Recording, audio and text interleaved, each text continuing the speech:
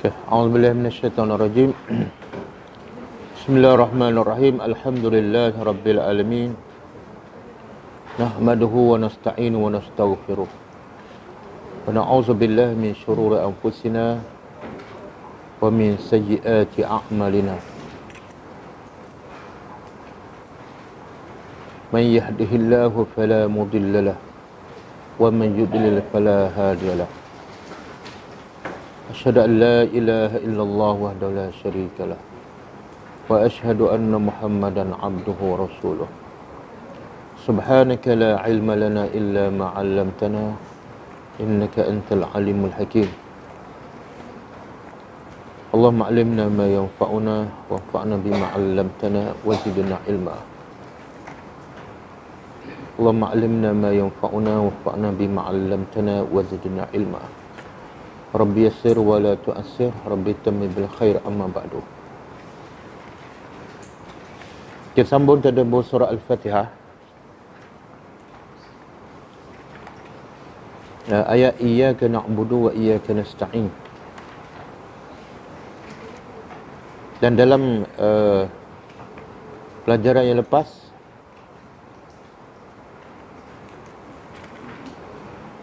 kita belajar berkenaan dengan pengertian ibadat. Apakah yang dimaksudkan dengan ibadat?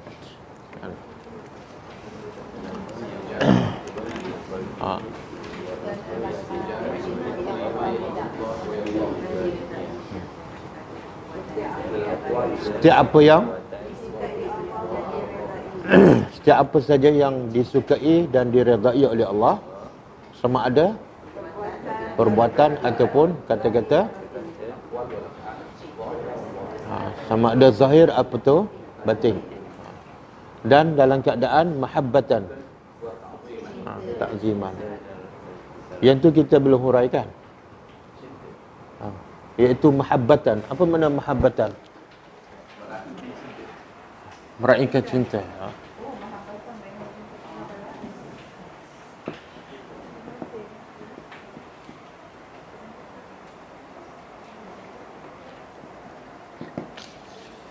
Ibadat ni mesti ada cinta. Sebab apa? Sebab kerana cintalah kita akan buat. Kerana kita sukalah kita akan buat. Dan tanpa ada cinta dan tanpa ada rasa suka, kita tak akan buat. Sebab itu ulama mengatakan ibadat tanpa cinta tak diterima oleh Allah. Ibadat tanpa cinta. Kita solat tapi tak cinta kepada Allah. Solat sekadar dia rukuk Islam. Kalau tak solat mungkin orang kata kafir. Kalau tak solat mungkin masuk neraka, kan? Solat sah tapi tak diterima. Sebab syarat sah solat lain, syarat solat diterima lain. Ramai yang beribadat pada Allah tapi tidak suka, tidak cinta kepada Allah.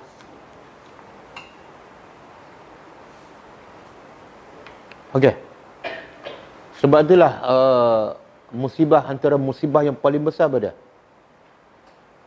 musibah yang paling besar, tsunami, kapal terbang jatuh. Kapal terbang hilang cerita lama. Yang terbaru kapal terbang jatuh. Apa dah? Kebuluran, gempa bumi. Yang terakhir, jawapannya ialah tidak cinta Allah. Dalam banyak-banyak musibah, yang mana paling besar musibahnya? Tidak cinta Allah. Musibah yang paling besar ialah tidak cinta Allah. Cuba buka surah At-Taubah ayat 24.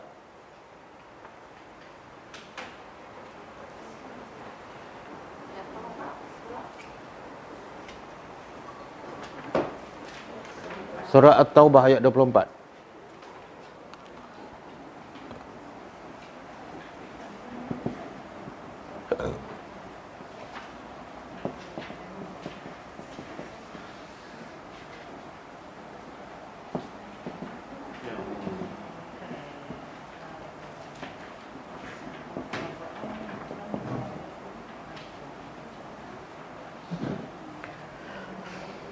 Panjang ke pendek ayat tu? Itu tanda tak cinta. Kalau dia cinta, panjang pun dia rasa pendek je.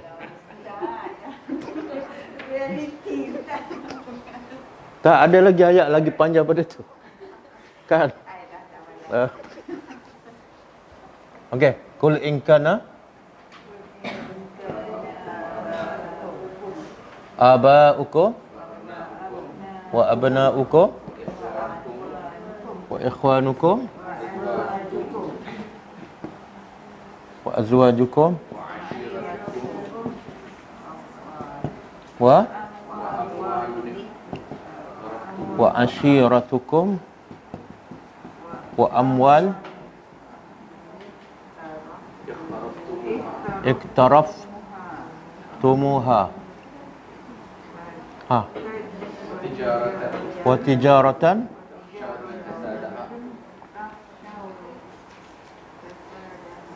takhsha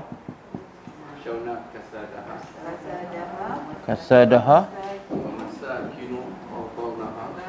wa masakinu tardawnaha ahabba ilaikum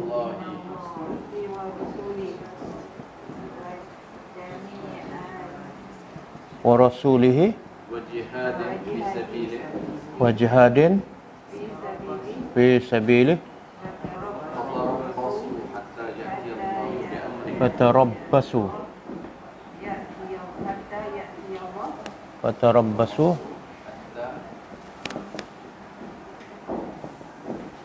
ya'ti Allahu bi amri.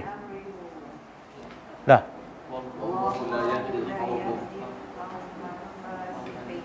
Wallahu la yahdi qaumal fasiqin. Cuba kita tengok maksud dia. Kenapa jadi panjang ayat ni? Qul, katakanlah wahai Muhammad.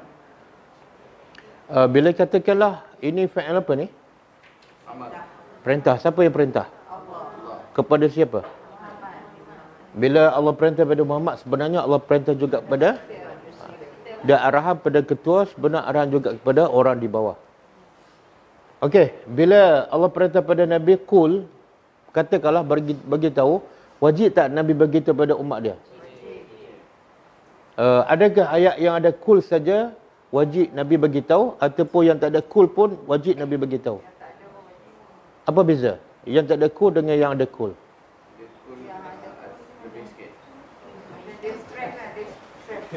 Yang ada qul, kalau yang tak ada qul, Nabi wajib sampaikan. Alhamdulillah tak ada qul, Nabi wajib sampaikan.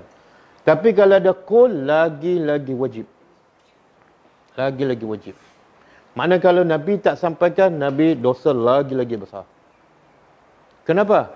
Bila ada qul tu, yang Allah nak sampaikan sangat-sangat penting. Jadi ada berapa qul dalam Al-Quran? Yang kita hafal 4 kan? Campur ni 1, 5. Lepas tu lagi surah Al-Mulk banyak tak qul? Banyak. Banyak kan? Nabi kenapa hafal 4 je? Okey. In. Jika. Kana. Kana apa dah? Adalah. Aba'uhum. Bapak-bapak. Bapak-bapak. Satu, bapak-bapak. Ayah-ayah. Yang kedua, anak-anak. Yang ketiga, ikhwan, adik-beradik. Adik-beradik. Yang keempat, isteri-isteri. Bukan isteri-isteri saja, pasangan-pasangan. Kalau ayat ni isteri baca, azwaj makna dia? Suami. Kalau suami baca ini, azwaj makna dia? Isteri. Pasangan-pasangan. Yang kelima? Keluarga. Kaum keluarga. Yang keenam?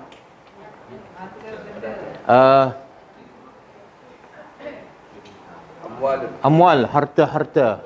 rumah, kereta, telefon, kebun. Yang ketujuh, Bisnes. Perniagaan, bisnes. Kamu takut rugi tu orang. Tijarah, perniagaan. Takhsha, engkau takut, kasadaha, rugi. Kemudian yang ke-8, masakin, rumah-rumah. Kan, yang jaga dengan CCTV, dengan 3 orang bibik kan. Lagi? Dah. Berapa benda ni? Allah bagi amaran, wahai Muhammad, bagi kita pada umat kamu.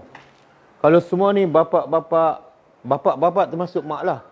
Ibu bapa, anak-anak kamu, adik-beradik kamu, pasangan kamu, kaum keluarga kamu, harta-harta kamu, dan perniagaan yang kamu takutkan, dan juga rumah-rumah.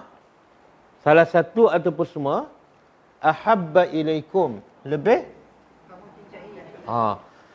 dicintai kepada kamu minallah, daripada Allah dan Rasul, dan 3 ni, Allah, Rasul, jihad. Makna apa tu? Kita sayang pada ayah kita sampai solat lambat. Kita sayang pada anak-anak, hantar tuition apa, sampai solat lambat, sampai tak ada masa nak pergi kelas Tadabbur. Kita sayang pada adik-beradik kita sebab apa? Sebab mungkin dia kaya, sampai kita tak sempat nak baca Quran, sampai tak sempat nak pergi masjid. Apa tu?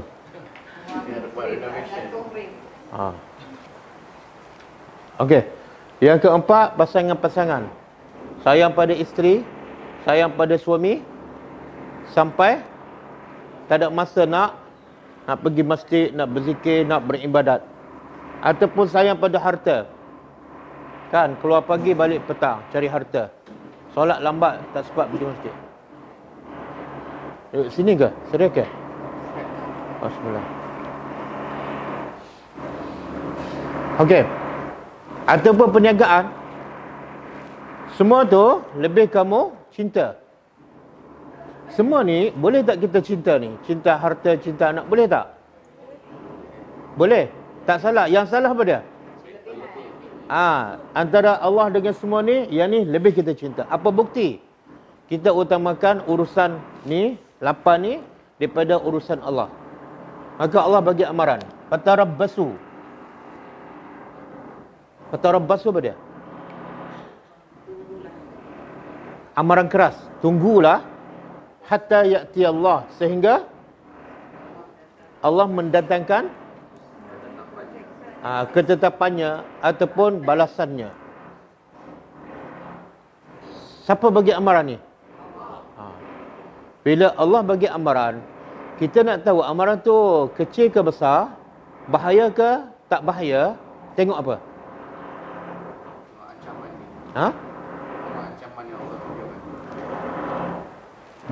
Bukan juga. Kita nak tahu benda ancaman tu, amaran tu bahaya ataupun tak, tengok apa? Besar ataupun kecil? Tengok apa? Tak. Tengok orang yang bagi amaran tu. Kalau budak bagi amaran, pakcik, saya tampar pakcik, ada makna tak amaran tu? Tak ada makna, sebab yang bagi amaran. Tapi kalau bos kita bagi amaran, saya akan tampar kamu, ada rasa tak? Ada. Kalau bapa kita bagi amaran, saya akan halau kamu, ada beza tak? Beza. Dan kalau Allah yang bagi amaran, lagi besar. Sebab Allah Rabbus samawati wal ar. Jadi nak tengok amaran tu besar ataupun kecil, tengok siapa yang bagi. Sama juga Allah kata wailun kan, wailun. Celaka. Jangan tengok perkataan wail, tapi tengok siapa yang cakap. Kalau budak kecil cakap, pakcik, wailun. Tak apa. Ataupun kawan kita kata, kamu ni wailun. Bila Allah bagi amaran, makna apa tu? Duduk dalam api. Terbakar, hangus, tukar kulit baru, minum air panas, makan buah zakum. Ha. Okey, Allah bagi amarah pada siapa ni? Bukan 8 golongan, satu golongan. Ha? Allah bagi amarah pada orang yang ada sifat-sifat ni. Tak kira 8 ke 9 ke 10. Apa dia ni? Dia utamakan ni. Salah satu dia tahu. Ataupun dia utamakan semua. Daripada perintah Allah. Daripada perintah Rasulullah. Daripada kerja jihad. Saya tak ada masa dah nak menyampaikan, nak sebarkan ilmu, nak cegah kemungkaran. Saya tak ada masa. Minta maaf lah. Sebab bisnes saya semakin besar. Meeting ada setiap hari. Oh, celaka besar tu. Celaka besar. Allah kata jaga-jaga kamu sehingga Allah turunkan musibah. Boleh? Ini, benda-benda ni semua sampai tak boleh melalaikan kita daripada cinta Allah, Rasul dan jihad kan? Contohlah, kalau macam kita ada tanggungjawab terhadap anak-anak kan? Lepas tu kalau kita sebagai contoh kita nak berjihad tu, kadang anak punya hal tu kita nak kena buat juga kan? Itulah maksudnya. Tak. Allah suruh tak kita jaga anak, didik anak? Suruh kan? Jadi kita buat dijaga anak dalam konteks melaksanakan perintah Allah, itu bukan cinta anak, itu cinta Allah. Yang cinta anak apa dia? Kita jaga anak lebih daripada yang Allah suruh. Kan? Manjakan anak kan? Main dengan cucu sampai solat lambat. Jadi kita hantar anak pergi sekolah semua dengan buat tapi miss kelas. Okey lah. Hantar anak sekolah sampai miss kelas. Mana lebih baik? Lebih baik anak miss sekolah dengan nenek tu miss kelas tadabbur. Mana lebih baik? Dia nenek tu dah nak mati kan. Cucu tu umur dia panjang lagi. Kalau miss sekolah satu hari je, okey. Sekali seminggu je. Tak apalah. Yang pentingnya, berbalik tak kita jaga cucu sampai kita baca Quran tak faham, sampai solat kita tak khusyuk, dan kita tahu solat kita diterima ataupun tak. Antara sebabnya, masa kita habis banyak kepada tu. Boleh? Sebab tu saya tanya, apa musibah paling besar? Adakah tsunami? Adakah gempa bumi? Adakah kapal terbang jatuh? Tak. Musibah paling besar ialah bila kita cinta bapa lebih pada anak. Bila kita cinta anak lebih pada Allah. Bila kita cinta harta lebih pada Allah. Tak payah sorry, Kak tak pernah buat salah dengan saya. Kalau yang ada suami kan, kalau suami kata okey, kita nak buat benda ni. Tak kaki padahal kita so ialah kebetulan timing tu masuk tengah time. Itu masalah suami. Sepatutnya bila masuk waktu solat kan, kalau suami cinta ke Allah lebih pada cinta diri dan isteri, dia kata you bila masuk waktu solat jangan buat apa-apa. Ikut perintah Allah sebab kita berdua hamba Allah. Sepatut macam tu suami. Jangan dengar azan baru buat air secawan. Itu memang suami kopi secawan. Boleh? Perasan tak ni? Perasan tak ni? Musibah besar ni. Allah bagi amarah fatarabbasu. Tunggulah kamu. Satu musibah besar bila kamu lebihkan cinta kepada lain selain daripada Allah. Kadang-kadang telefon kan? Telefon ni boleh jadi celaka besar ni. Masuk waktu salat, kita duduk tengok telefon. Masa tu kita cinta siapa yang lebih? Telefon. Apa dia? Ini bukan tanggungjawab ni. Boleh. Kadang-kadang TV, kadang-kadang rumah. Rumah apa dia? Duduk kemah rumah, lepas kemah rumah kat dalam, siram pokok kat luar. Lepas tu berbaja apa semua, lewat 1 jam. Maka fatarabbasu, jaga-jaga kamu. Dan orang macam inilah bila solat tak khusyuk. Sebab apa? Sebab solat tanpa cinta. tanpa rasa suka kepada Allah. Nak tahu solat ada rasa cinta ataupun tak? Nak tahu? Nah, solat bila kita cinta pada Allah, kita rasa nak solat lama je. Nak berdiri lama je. Nak baca panjang je. Bila baca pendek, bila imam baca pendek, ya Allah, kita pun hantar surat layan pada imam. Boleh tak baca surah Baqarah? Itu itu tanda tak cinta. Sebab Nabi solat asalnya tak bengkak kan? Bila Nabi bengkak kaki? Sebab pergi kerja ke sebab solat? Oh, beza tu. Kita bengkak kaki sebab pergi kerja, panjat gunung. Nabi bengkak kaki sebab berdiri di hadapan Allah. Kenapa? Sebab cinta. Cinta. Ada seorang sahabat, dia solat belakang Nabi, solat malam. Nabi baca surah Baqarah. Jadi sahabat ni kata apa? Aku harap sampai ayat surah Baqarah berapa ayat semua? Sahabat ni, ialah iman dia mungkin lemah sikit lah. Dia kata, aku harap lepas ayat 100 sampai ayat 100, Nabi rokok lah. Lepas 100, Nabi sambung lagi. Surah Baqarah ni, rakaat pertama. Lepas tu bila Nabi sambung lagi, dia kata apa? Dia cerita lepas dia salat lah. Aku harap sampai ayat 200, Nabi berhentilah rokok. Lepas 200, Nabi habiskan surah Baqarah. Aku harap habis surah Baqarah, Nabi rokok lah. Habis surah Baqarah, Nabi sambung surah An-Nisa.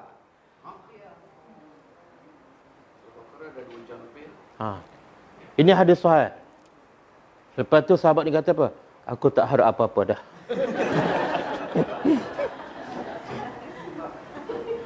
Habis surah An-Nisa, Nabi sambung lagi surah Ali Imran. Berapa surah? 3 surah kan? Kita 3 surah juga. Qul huwallah, Al-Ikhlas. Berapa jam tu agak? Itu rakaat pertama tu, rakaat pertama. 3 jam 24 jam. Mana kenapa Nabi boleh berdiri lama, baca lama, sahabat dah tak tahan. Cinta. Bila kita buat dengan penuh rasa cinta, rasa seronok, berdiri lama tak rasa, bengkak kaki pun tak rasa. Sahabat yang kena panas, Ustaz. Ya, betul. Ada seorang sahabat, dia sambil mengawal 2 orang. Nabi arahkan dia kawal tentera tengah malam. Seorang tidur, berehat, bergilir lah. Seorang lagi, dia sambil jaga, dia solat. Jadi orang musyrik datang, dia nampak ada seorang, malam kan, nampak bayang sedang berdiri, dia pun panah. Panah betul-betul kena sahabat ni yang sedang solat. Sahabat cabut panah dan sambung solat. Kita buat apa kalau orang panah masa tengah solat? Jangan bimbang, tak ada siapa nak panah kita sebab kita tak solat malam.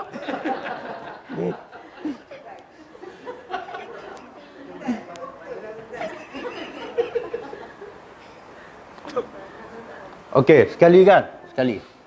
Kemudian orang musyrikin tengok sahabat ni dah panas sekali, dah kena tak tumbang. Panas kali kedua. Sahabat cabut kali kedua, teruskan solat. Bila tengok tak tumbang, panas lagi kali ketiga. Kali ketiga dia cabut, dia teruskan solat. Sampailah dia selesai solat, dia beritahu pada sahabat yang tidur. Sahabat yang tidur terkejut tengok darah penuh. Dia kata, kenapa kamu tak kejutkan aku ketika dipanah kali pertama? Apa jawapan dia? Kenapa aku nak kejutkan? Aku sedang membaca Al-Quran, sedang bercakap dengan Tuhan. Aku sedang bercakap dengan kekasih. Kenapa nak kejutkan kamu? Faham tak cara sahabat faham? Dia tak rasa sakit, tapi dia rasa lazat. Itu cinta. Itu cinta. Kita pernah tak baca surah panjang dalam solat? Pernah ke tak? Okey, baca surah pendek kan? Sejak bila ni baca surah pendek?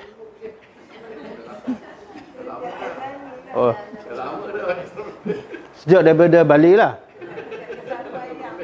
Sampai? Tak pernah.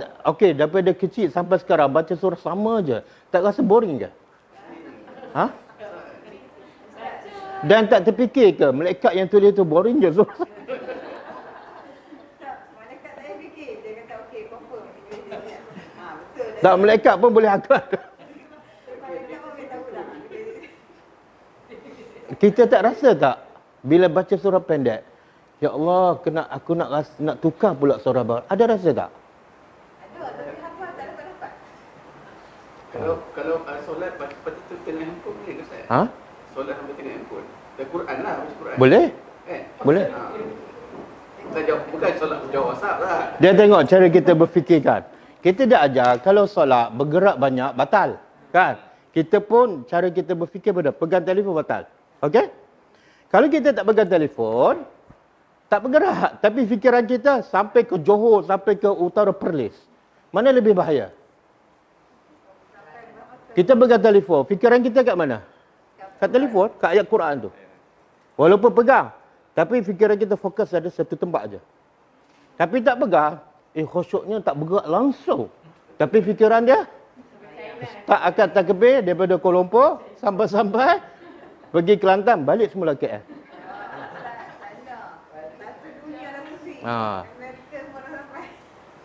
Jadi kalau pegang telefon boleh membantu kita khusyuk, boleh membantu kita dekat kepada Allah, tak salah. Cuma jangan bergerak, dan tak perlu bergerak pun. Kan? Telefon dia tak perlu pendek. Ha? Gerak jari je. Okey. Lepas tu saya tanya, bila kita baca surah pendek daripada dulu sampai sekarang, kita tak terfikir tak nak tukar surah baru, nak tukar surah panjang sikit? Tak terfikir kan? Sebab apa tak terfikir? Sebab tak cinta lah tu. Tak cinta. Kita tak kisah solat khusyuk ke, lama ke sekejap, tak kisah. Yang penting aku solat. Itu tak cinta. Boleh?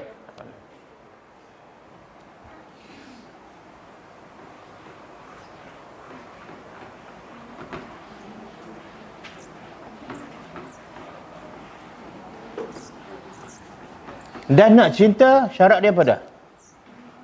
Syarat nak cinta. Kita dah setuju kan? Setuju tak? Kita beribadat ni kurang cinta pada Allah. Setuju? Okey. Apa punca? Apa punca kita tak cinta pada Allah? Tak kenal. Tak kenal. Tak kenal maka tak cinta. Sebab itulah syarat beribadat yang pertama sekali pada mesti kena Allah.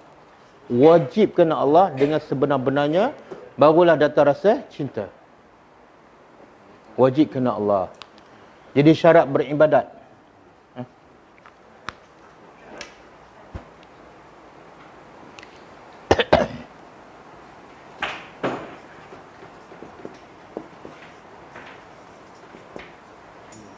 Satu, kenal Allah. Yang kedua, cinta.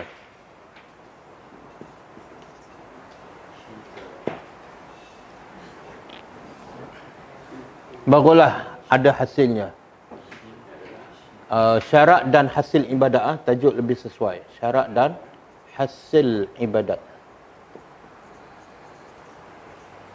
Yang ketiga, apa dah? Tenang dan bahagia.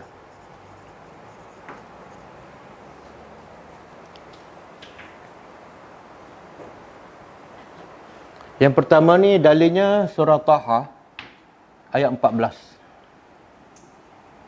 Surah Taha ayat 14. Surah 20 ayat 14.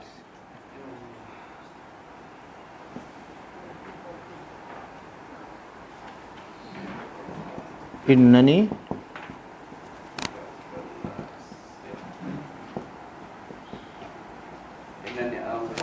Allah. La ilaha ana fa'budni.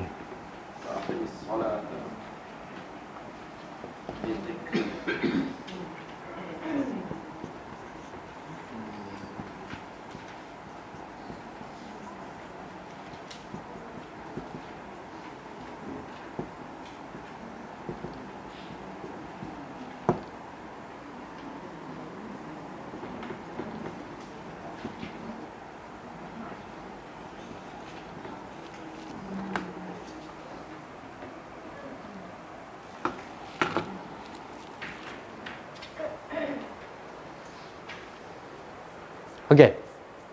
Cuba tadabbur. Innani, sesungguhnya aku anallah. Ana Allah. Kita biasa baca Quran, kadang-kadang Allah bahasakan diri dia kami kan? Kan nahnu. Inna anzalna. Nahnu nazzalna. Narzukukum, kami beri rezeki pada kamu. Ada ketika Allah bahasakan dirinya ana. Apa beza dia? Apa beza ana dengan nahnu? Ha? Bila Allah sebut, Allah nak perkenalkan diri dia, maka Allah guna perkataan ana. Tapi bila Allah nak bagi tahu perbuatan dia, menurunkan hujan, mencipta, memberi rezeki, menghidup, mematikan, Allah guna perkataan kami. Sebab apa? Sebab semua tu siapa yang buat tu? Malaikat yang buat, tapi dengan arahan Allah. Jadi bila Allah nak perkenalkan diri dia, Allah guna ana. Sesungguhnya aku adalah Allah. Apa makna Allah? Allah ialah, daripada perkataan ilah, iaitu Tuhan yang disembah. Aku ni Tuhan disembah. Macam mana tu? Kenapa aku saja yang berhak disembah? Sebab la ilaha. Tidak ada Tuhan melainkan aku. Tidak ada Tuhan yang berhak disembah. Tidak ada peraturan yang wajib dipatuh. Tidak ada undang-undang yang wajib diikut melainkan undang-undang aku, peraturan aku. Maka bila dah kenal aku, barulah Allah kata apa? Fa'budni, barulah sembah aku. Jadi ibadat datang bila tu? Setelah kita sekarang betul-betul kenal tak Allah? Tak. Sebab tu tak cinta. Sebab tu tak cinta. Ni kat sini ni. Kita feel kat sini.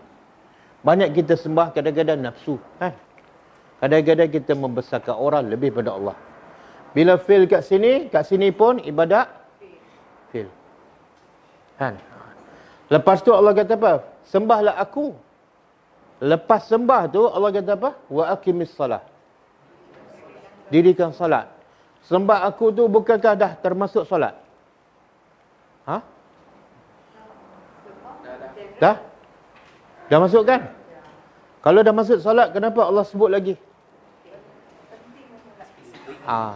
Dalam banyak-banyak ibadat yang paling utama, yang paling asas, yang membezakan orang Islam dengan orang kafir, salat. Yang merupakan tiang agama, salat. Sebab itulah orang kafir yang masuk neraka, dia jawab apa? Sebab apa masuk neraka? Sebab tak salat. Bukan sebab tak beribadat, bukan sebab tak beriman. Faham? Kemudian Allah beritahu, dirikan solat untuk apa? Subhanallah. Untuk? Makna apa tu? Ramai tak orang salat? Mula angkat takbir sampai salam tak ingat pada Allah. Fikiran melayang. Kenapa? Feel kat sini. Dia tak ikut surutan.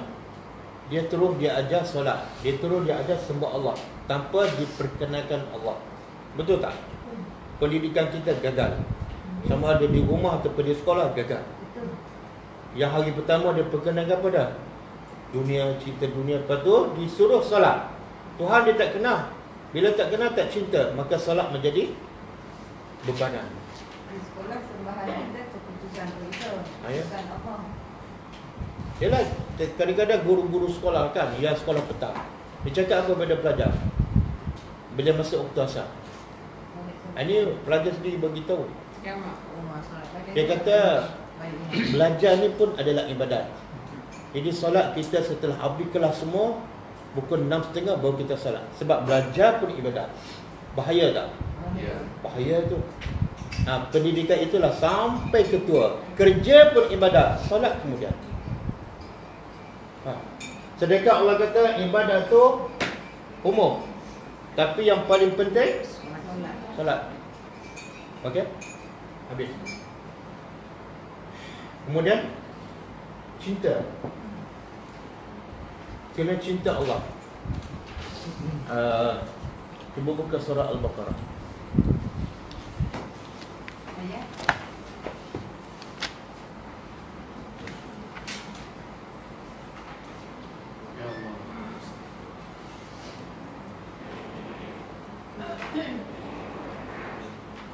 Surah Baqarah ayat 165.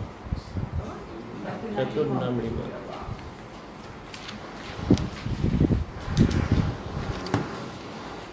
Dua rakaat kedua ni Ustaz. Ha? Satu nak dengar dua rakaat kedua lagi.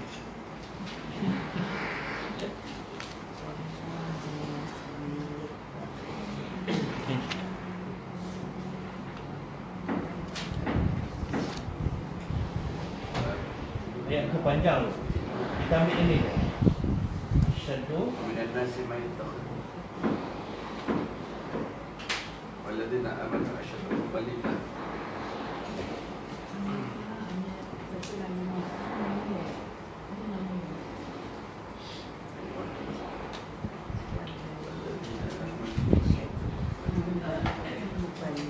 Ada tak ayat ni? Ayat ni panjang ah. Apa makna dia? Dan orang yang beriman asyaddu hubban, lebih kuat hubban cintanya, macam ayat tadi lah yang surah Taubah ayat 24 ada. Jadi kalau cinta pada yang lain lebih, ibadatnya gagal.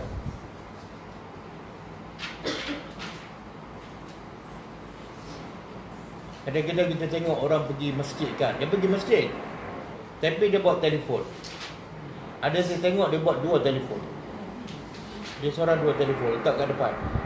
Habis bagi salam je, buka telefon. Apa tanda tu? Dalam kepala dia sebelum salam pun dah fokus tu. Sebab itulah ulama kata, bila kita dah solat ni kita masuk alam akhirat. Bila masuk alam akhirat, apa prasyarat nak masuk ke akhirat? Tinggal semua dunia. Tinggal semua dunia. Jangan bawa telefon, jangan apa. Sebab kamu nak bercakap dengan Allah. Macam mana dalam kepala nak bercakap dengan Allah, dalam masa itu juga nak bercakap dengan hamba Allah, dengan makhluk. Mana boleh? Tinggal semua urusan dunia. Saya ada dengar juga kita tinggal dunia masuk alam akhirat ni kan. Tapi how to do that? Macam mana nak buat tu? Macam mana nak buat? Taklah maksud saya kita tinggal dalam semua tu. Tapi sekejap lagi bila ni macam dia datang balik, kita nak betul macam mana? Macam mana apa ni? Sebab itulah kalau kita tengok surah Al-Jumu'ah kan, Allah kata bila dilakukan azan kena buat apa? Bersegera fasa'u ila zikrillah kan. Kemudian wazaru al-bai', tinggal jual beli. Allah kata tinggal jual beli itu lebih baik. Lebih baik kalau kamu tahu. Okey? Habis solat Allah suruh apa? Faiza qadi salat, bila sudah solat fantashiru, bertebaran di atas muka bumi, wa bataru min fadlillah, carilah rezeki Allah. Tapi Allah pesan, lepas sambil kamu cari rezeki Allah, Allah pesan satu benda, wazkurullaha katsira.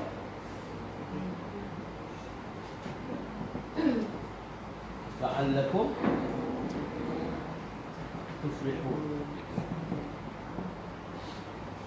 Bila dilakukan azan, Allah suruh berhenti dan segera kepada zikrullah. Allah tak sebut katsira. Tapi bila habis selesai solat, Allah kata pergi cari rezeki, tapi Allah pesan sambil kamu cari rezeki, ingatlah Allah katsira. Ada perkataan katsira. Kenapa? Bila nak cari dunia, kena ingat Allah lagi banyak dibanding dengan pergi masjid. Benda yang paling melawakan manusia bila masa dia cari dunia tu. Jadi soalan tadi macam mana kan? Bila keluar salat, kena banyak ingat pada Allah, kena banyak ingat urusan akhirat. Supaya apa? Bila masuk salat, dunia tak masuk lagi dalam kepala kita. Masalah kita bila selesai solat, dunia terus masuk dan tak ingat dah Allah. Lupa Allah langsung. Dengan azan baru terkejut. Masa tu kita nak paksa diri kita ingat Allah 10 minit, tak mungkin, mustahil. Sebab kita lupa Allah dah 5 jam. Tiba-tiba nak paksa ingat Allah 10 minit, tak mungkin. Boleh faham? Dia sebenarnya nak ingat Allah ni bukan susah. Dia tak boleh paksa-paksa. Macam kita ingat pada seseorang. Kalau kita tak suka pada seseorang, kemudian kita suruh dia ingat pada orang yang dia tak suka dalam masa 5 minit je, benda tu sukar ke senang? Ha? Ha? Sukar lah. Tapi kalau orang tu memang selalu ingat pada si fulan, tiba-tiba kita minta, cuba kamu ingat pada si fulan dalam masa 5 minit. Sukar ke susah? Sukar ke senang? Kenapa senang? Subhanallah. Macam itulah kita dengan Allah. Macam itulah. Kita di luar solat asyik lupa je Allah. Macam mana nak ingat dalam masa 5 minit? Faham tak? Sebab tu Allah kata, bila cari dunia kena ingat Allah banyak. Kalau tak ingat, memang susah nak ingat dalam solat. Ustaz ni surah Jumaat ni ayat berapa Ustaz? Ayat 10. Dia sebelah ayat kan? Ayat sebelah. Okey, tenang. Tengok ah. Kalau mandi, apa tanda dia? Basah. Kalau makan, Kenyang. kalau tidur, Mimpi.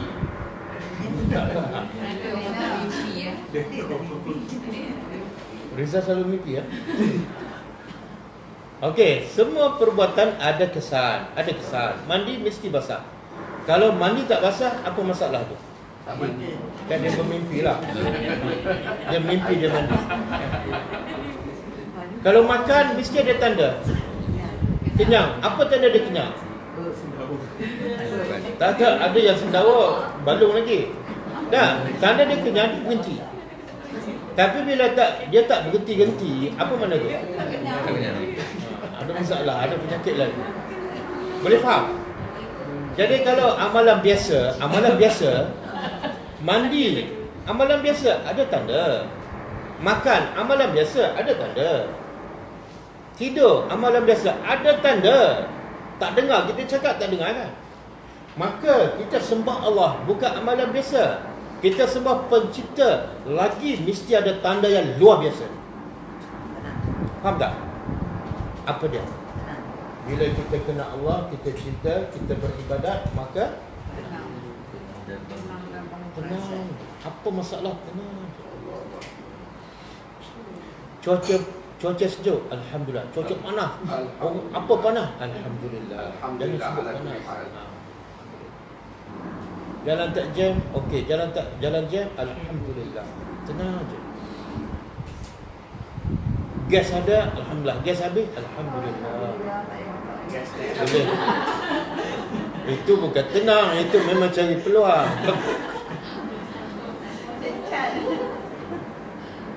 Elektrik ada, okey. Elektrik tak ada, alhamdulillah, tenang je. Masa dia mengajar, tak ada suara. Tak ada suara gangguan, alhamdulillah. Masa sekali lagi ada bising, alhamdulillah. Boleh? Apa bukti, apa dalil? Ada dalil tak? Orang bila beribadat kepada Allah, hasilnya mesti tenang. Dalilnya ialah Nabi Muhammad. Nabi Muhammad banyak tak hadapi masalah, ujian, cabar, banyak tak? Tapi Nabi memberontak tak? Nabi merajuk tak? Nabi marah-marah? Tak ada. Kenapa? Sebab ibadat Nabi berasas kepada kenal dan cinta. Mesti ada hasil. Apa dalil dia? Bila beribadat, tenang.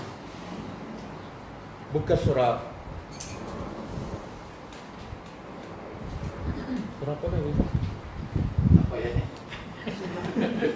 Ala bi dzikrillahi tatma'innul qulub. Surah belum tahu. Ya. Surah Al-Isra. Sorry. Bukan Isra.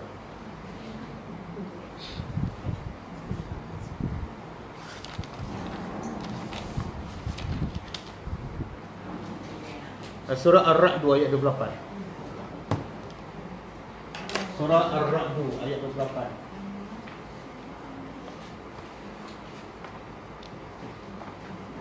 Alladzina amanu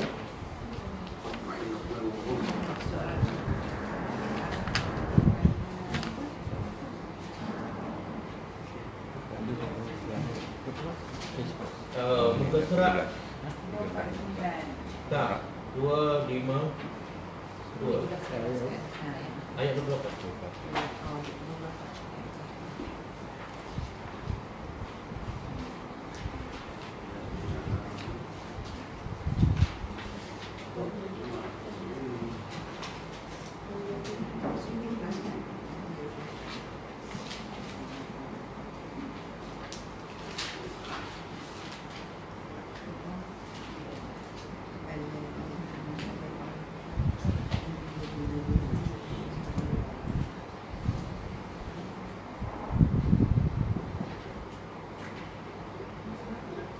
Ar-Rahman surah apa? 13. Ha? 13. 13-24.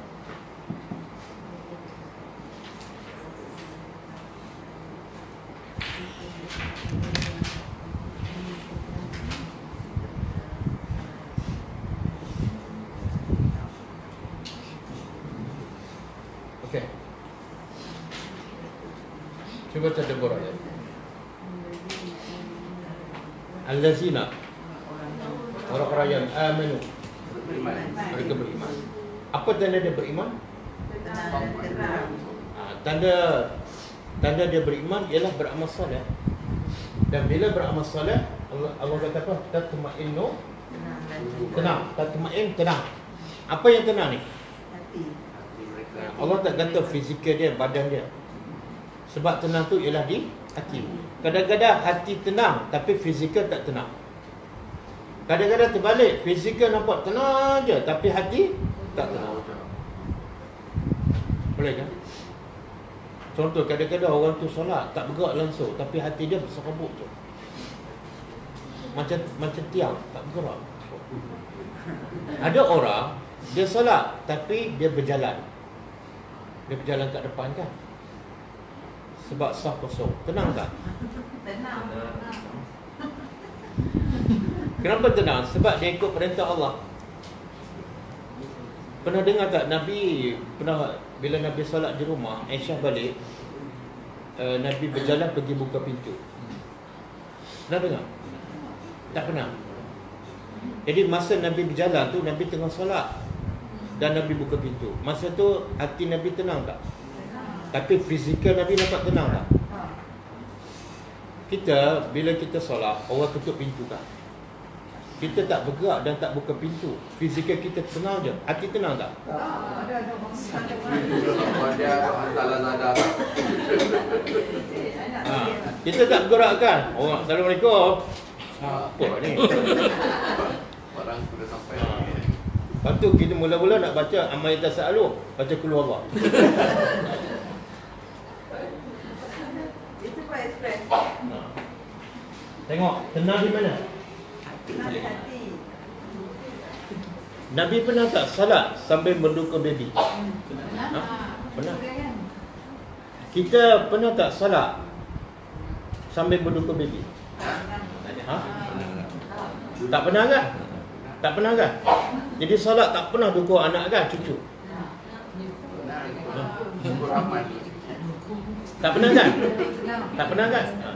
Nabi salat pernah dukung. Agak-agak siapa lebih khusyuk? Yang dukung ke yang tak dukung?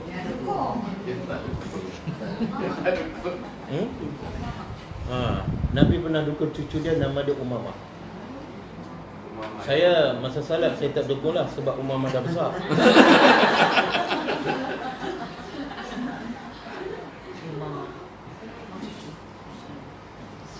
Okey, bizikrillah. Hati tenang dengan apa? Berzikir dalam yang apa makna berzikrillah? Tak, saya dah bagi makna zikrillah sebelum. Tak ingat? Ha? Tahu tak kenapa belajar je tak ingat? Sebab jiwa tak tenang. Jiwa tak fokus, ha? Balik buku simpan kat Syah. Memang jiwa tak tenang. Dia kalau jiwa tenang, hati bersih, dengar je, masuk dan melekat. Dia macam gam kajak tu. Okey, zikrullah. Siapa ingat? Zikrullah ialah ta'atullah, taat pada Allah. Adapun yang kita faham zikir pada Allah itu sebahagian daripada zikrullah. Zikrullah makna yang besar dan tepat ialah mentaati Allah. Jadi bila hati orang beriman akan tenang? Bila? Subhanallah. Makna dengan taat kepada Allah, Allah kata apa? Ala bi zikrillah. Cuba terjemah. Akan tenang lah. Ala apa mana? Ketahuilah. Dengar apa? Faham baik-baik ya? Allah cakap apa? Ketahuilah. Hanya terjemahan dia macam ni. Hanya dengan mentaati Allah jiwa kamu. Apa maksud dia? Kalau kamu ada harta banyak, tak pada Allah, tenang tak? Kalau kamu rumah besar, tak pada Allah, tenang tak? Kalau anak kamu semua berjaya tapi tak pada Allah, tenang tak? Mustahil. Mustahil. Dan kalau kamu tak pada Allah, harta tak ada, zero, boleh tenang tak? Boleh. Hajar duduk tengah padang pasir kan, tenang tak? Ada tak menggelapar? Ada tak ada call 999? Telefon pun tak ada. Kita bukan telefon tak ada, line tak clear pun, tenang tak? Mana jiwa tak tenang. Pergi mana-mana bukan cari Quran dulu, cari line telefon kan? Hanya tempat tu ada line telefon tak Ustaz? Tu jiwa tak tenang. Seolah jiwa tak tenang. Wifi tak ada ke? Seolah jiwa tenang pada Ustaz, kalau duduk kat situ ada ruang tak nak hafal Quran? Ustaz, kalau pergi kembara ni ada peluang tak nak tengok kebesaran Allah dan nak Tadabbur? Itu jiwa tenang. Kalau soalan Ustaz, apa lagi tempat-tempat menarik yang kita akan pergi? Shopping dah Ustaz. Local market. Okey. Boleh faham apa yang aku cakap ni?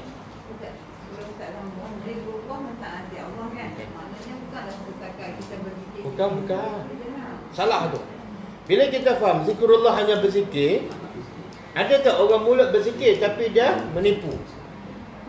Ada, jiwa tak tenang.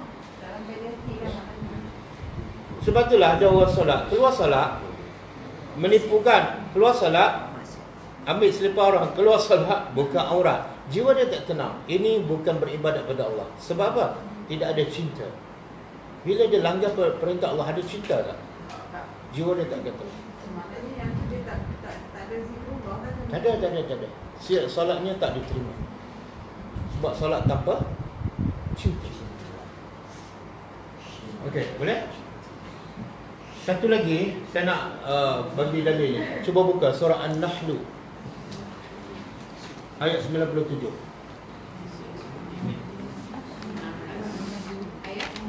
Ayat 97.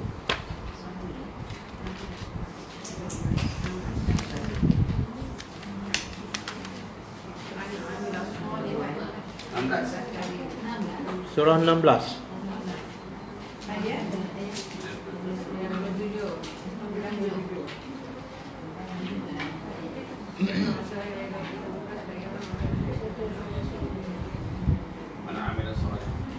Cuba tadabbur. Muka surat 278. Cuba Abdul Rahman. Okey. Allah kata apa? Dengar apa yang Allah cakap. Man amila salihan. Ada beramal soleh. Kemudian min zakarin wa unsa atau unsa, daripada, jadi tak ada beza, ketenangan tu akan diperoleh oleh lelaki dan wanita bila cukup syarat. Kemudian wa huwa mu'min, dan dalam keadaan dia beriman. Dua syarat. Pertama apa tadi? Tak. Amal mesti soleh. Bukan setakat amal lah. Apa makna amal soleh? Taat kepada Allah. Macam mana? Sebab tu Allah tak kata orang beramal saja, tapi beramal soleh. Maksud soleh ialah dua. Satu, mesti ikhlas kerana Allah. Yang kedua, mesti selari dengan sunnah Nabi. Baru dipanggil soleh.